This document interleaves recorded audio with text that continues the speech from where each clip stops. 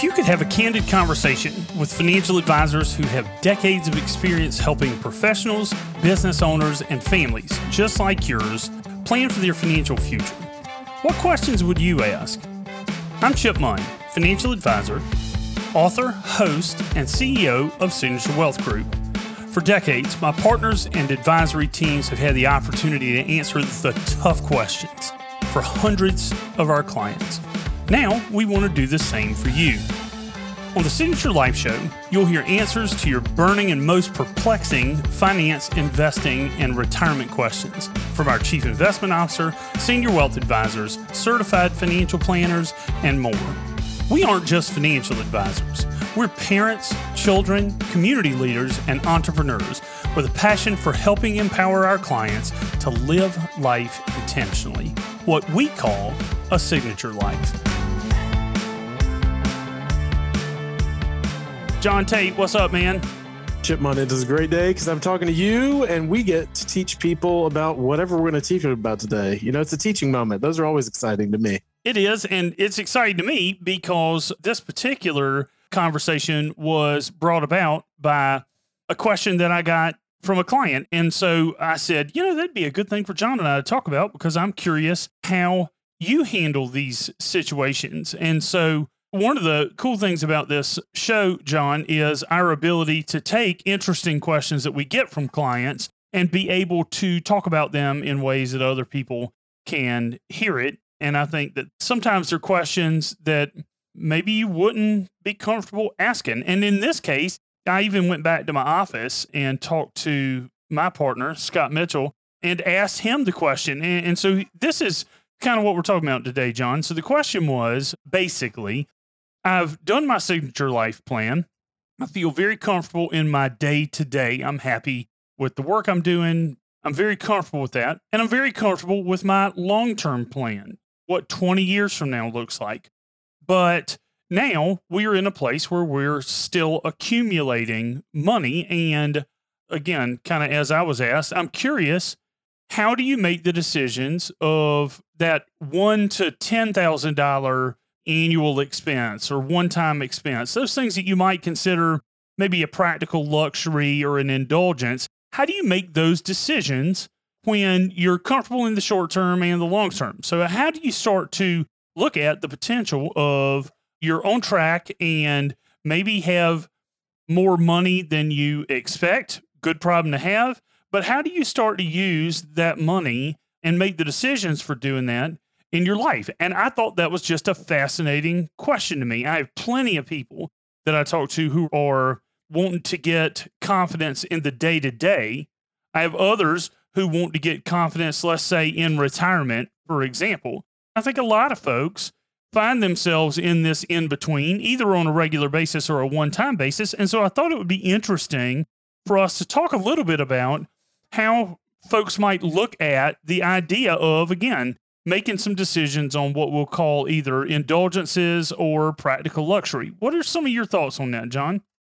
Well, that is an interesting question. And I guess for us, when we're approached with a client who has a similar question, we tend to go back to the numbers and see what it means in the long-term sense. And anytime that we're talking about trading off money that could be used for anything for something specific, we ask ourselves, what kind of personal fulfillment are you, the client, or your family? What is it that you're going to get from that purchase? And maybe fulfillment comes from different places for different people. Maybe it's something they're spending money on, something that they can learn more about that they didn't know before, like wine or birds or kayaking or whatever it might be. Are they learning a skill that they can then use for the rest of their lives while with other people?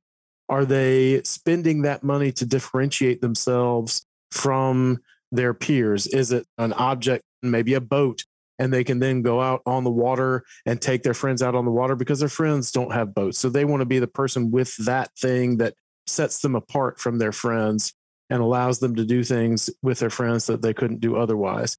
Maybe it's that sense of fulfillment that allows them to express who they are or what kind of goals they have in their own life, or what kind of vision they have for themselves and their family.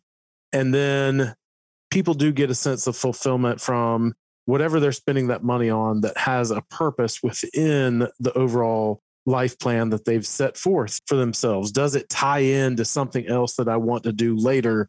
And so spending that money today will get me to that later objective on track or ahead of time. So for us, we start the conversation with fulfillment and that feeling of I'm using what I've saved to make my life or my family's life align more closely with the vision that I have in a long term. And it doesn't tend to come from just random products or places. Certainly, you and I both see clients spend money on impulses or things that just come up, and that's okay too. I'm not saying that's bad. I'm just saying you usually end up with less feeling of fulfillment or a shorter term feeling of fulfillment when whatever you're spending on doesn't really have that sense of place in your overall plan. Do you get that sense with your clients as well? Or is that how you start the conversation at least?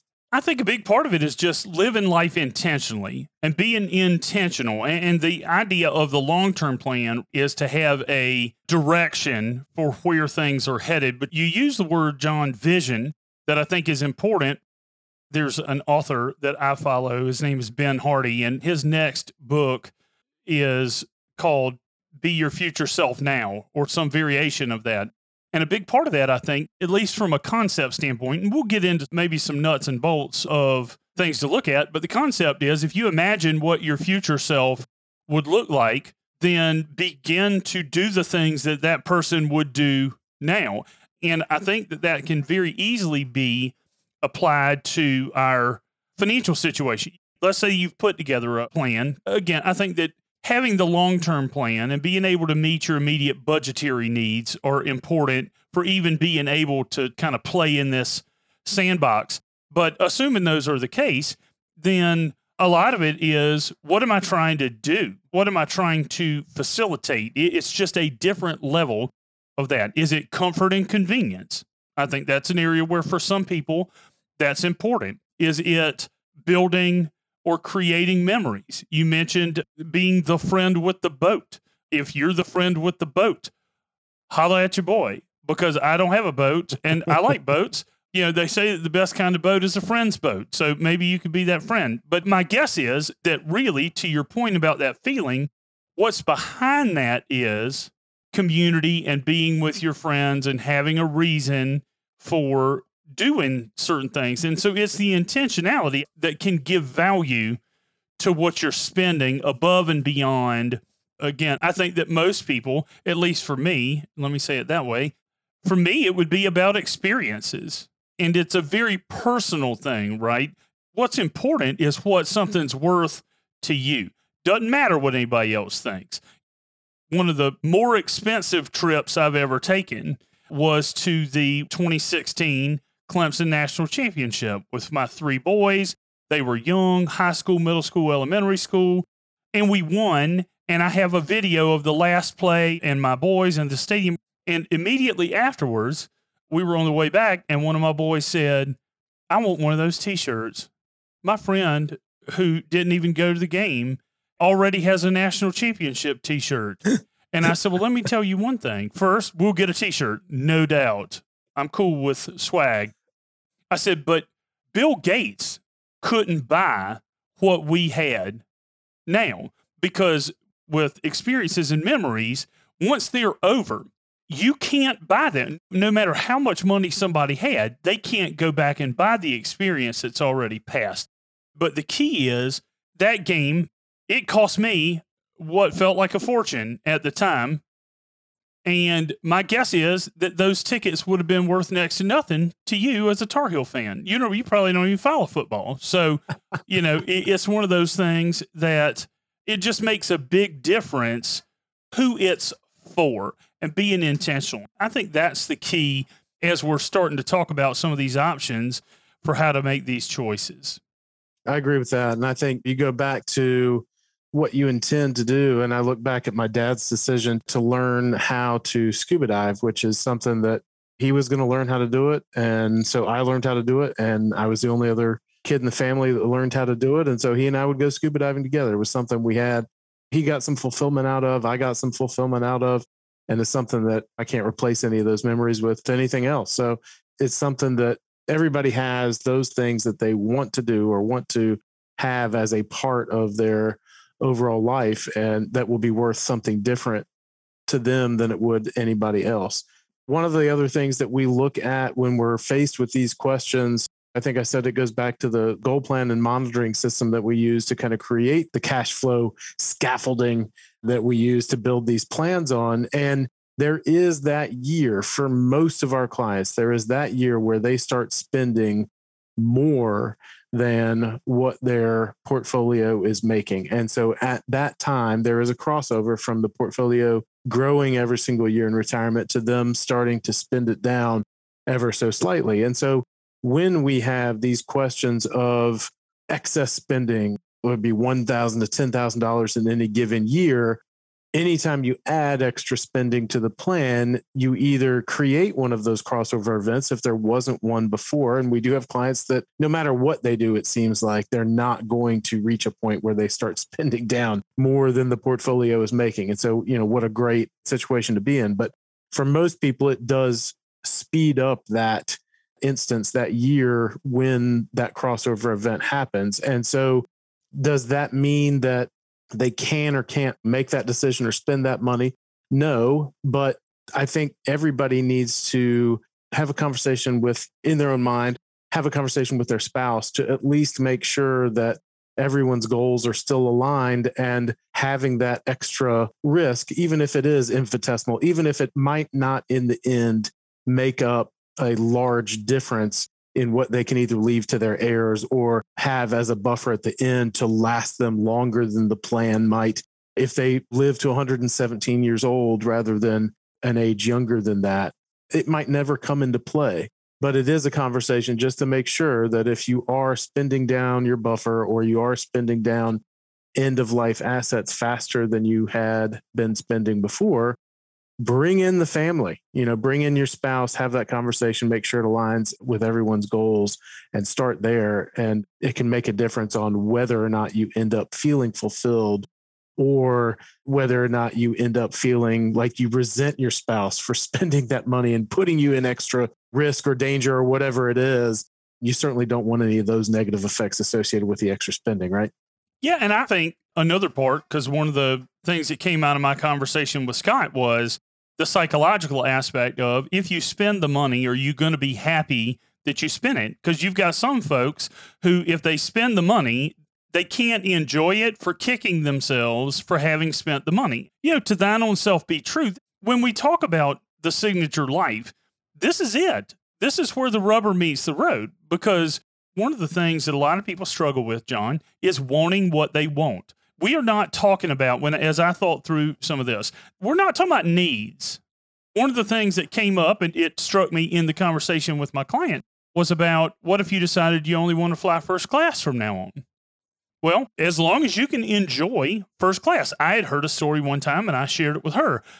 It's like the guy who won't eat the snacks on first class because he's on a diet. And it's like, look, bro, it's not the snacks in first class that are getting you. It's what you do every day. And I think that it's just one of those things that there are differences between periodic or occasional occurrences and what our habits are. But I think that in a lot of cases, I don't know one way or the other or where it comes from, and it's different for different people, but we've been guilted into not wanting what we want. We're not talking about needs. We're not talking about whether or not we're going to eat. We're talking about whether or not we're going 5-star or Sizzler or Outback. I mean, it's a big difference when we're talking about not needs, but wants. And I think it's important, and going back to that word intentional, that as long as we're intentional and we've made a big picture plan for things, we got to be okay wanting what we want. Most of the clients that we have, we're having those initial conversations about, you're in the early years of your retirement most of the time, or you're getting ready to retire, or you're still far enough along that you could make changes if you want to. But most people, I think, have a sense when they get to that point, they're ready to make the decision of, Do I continue to work for a living full time? Do I start to work less, earn less? Do I flip a switch and start living off of what I have saved immediately? Most of the time, I think they have a good sense of where they stand when they retire, meaning I'm willing to trade off flying first class everywhere for the rest of my life if I can somehow start enjoying my life today and working less rather than working another 10 years and potentially using up some of my life in order to have that constant benefit of flying first class everywhere for the days that I have left. So there is a trade off. We spend a lot of time talking about, okay, the answer is yes, you can retire, but it means this. It means there is this much to spend. It means you have this much left in the end. So there's that much of flexibility and leeway. And most people, I think, at that point decide on that trade off and what is more important, knowing that their needs are always funded or knowing that their wants are always funded. And so there's some things that people kick to the side and say, well, maybe in my mind that was important then, but it's not important now. What's more important is getting to live life with my family, not have to feel like I have to get up and go to work every day, and starting to do something different. And that can sometimes be a luxury that maybe their parents didn't have. They weren't allowed to or weren't able to retire early or retire at 62 or retire before age 70. And so that might be something that they would have thought is a luxury, because the idea of what a luxury is also changes over time. And like you said earlier in the show, even it's different to different people. Well, and just as easily, somebody could take the other option, which is, you know what? I want to be able to do more, so I'm willing to work a little longer, whether that's full-time or part-time or whatever. Or to say, I want to be able to help my kids now. There are all kinds of things you could decide were important to do that, again, are not needs. They are, again, practical luxuries, helping kids, being able to fly them out anytime they want to visit. Or it could be a legacy. It could be gifting and being mission driven and having things like that. And you could just as easily decide, I want to be able to do these things and I'm willing to work a little bit longer, even if it's part-time, because I like what I do. And that's a big part, again, kind of life design that we talk about. But one of the things that you hit on there, John, and I think that when we look at the big picture and start to shrink back, right, one of the things that we can do in a big picture plan is create almost an annual budget for these things to say, all right, we want to spend an extra $20,000. What would that do to the long-term plan? And provided that it works, then I think it's important to realize most of these decisions aren't irreversible. Like all of them are something you can decide. If you say from now on, I'm only going to fly first class, but 2 years in, you decide it's not that important. The snacks aren't good, whatever. Or you're just not traveling very much. Maybe that's not the thing anymore, but you've created a bucket of money, for example, that provides you with flexibility and choices. And I think that it's really easy for us to get into some black and white thinking and say, if I decide this for now, it's forever. And you could decide not to spend it. I mean, there are all kinds of things that are options. I think part of the spirit of the conversation is opening up to the idea of, there are some things that I want to be able to do now. How do I decide, or what are some of the things that I decide? And one of the best parts for a lot of people is the fact that it's not irreversible. I think what you just said and what I tend to tell people is, when in doubt, use us as a sounding board. I mean, we are nothing if not a group of experiences that we not only experience in our own lives, but we group together all the experiences of all the clients that we help. And so together we have all this information that people have asked us these questions before. Use us as a sounding board. Even if your question is new and unusual and we've never experienced it before, we have the ability to add in almost an infinitesimal number of different scenarios and options into the plan and then narrow them down and X them out one by one, or keep them all in there and just see what happens and see which what if scenario we need to go with depending on what happens in your own life. You know, we've got clients that will do both of those things. They'll eliminate or they'll keep them all. So we can be a sounding board for all of that. And I do think that what people use us for is not necessarily to be a yes man or a yes woman or a yes person. but to give them what we think is the answer that is in their best interest. And that's what we strive to do. It may not be the answer that you want to hear, but it's going to be the answer that we think is in your best interest that will get you to the end of your plan without running out of money or whatever your kind of overreaching goal is, right? Yeah. And hey, it might be the answer you want to hear. That's part of, having the conversation. And I'll share, John, just a really practical and personal experience with this. And you know this, and some of our listeners might as well.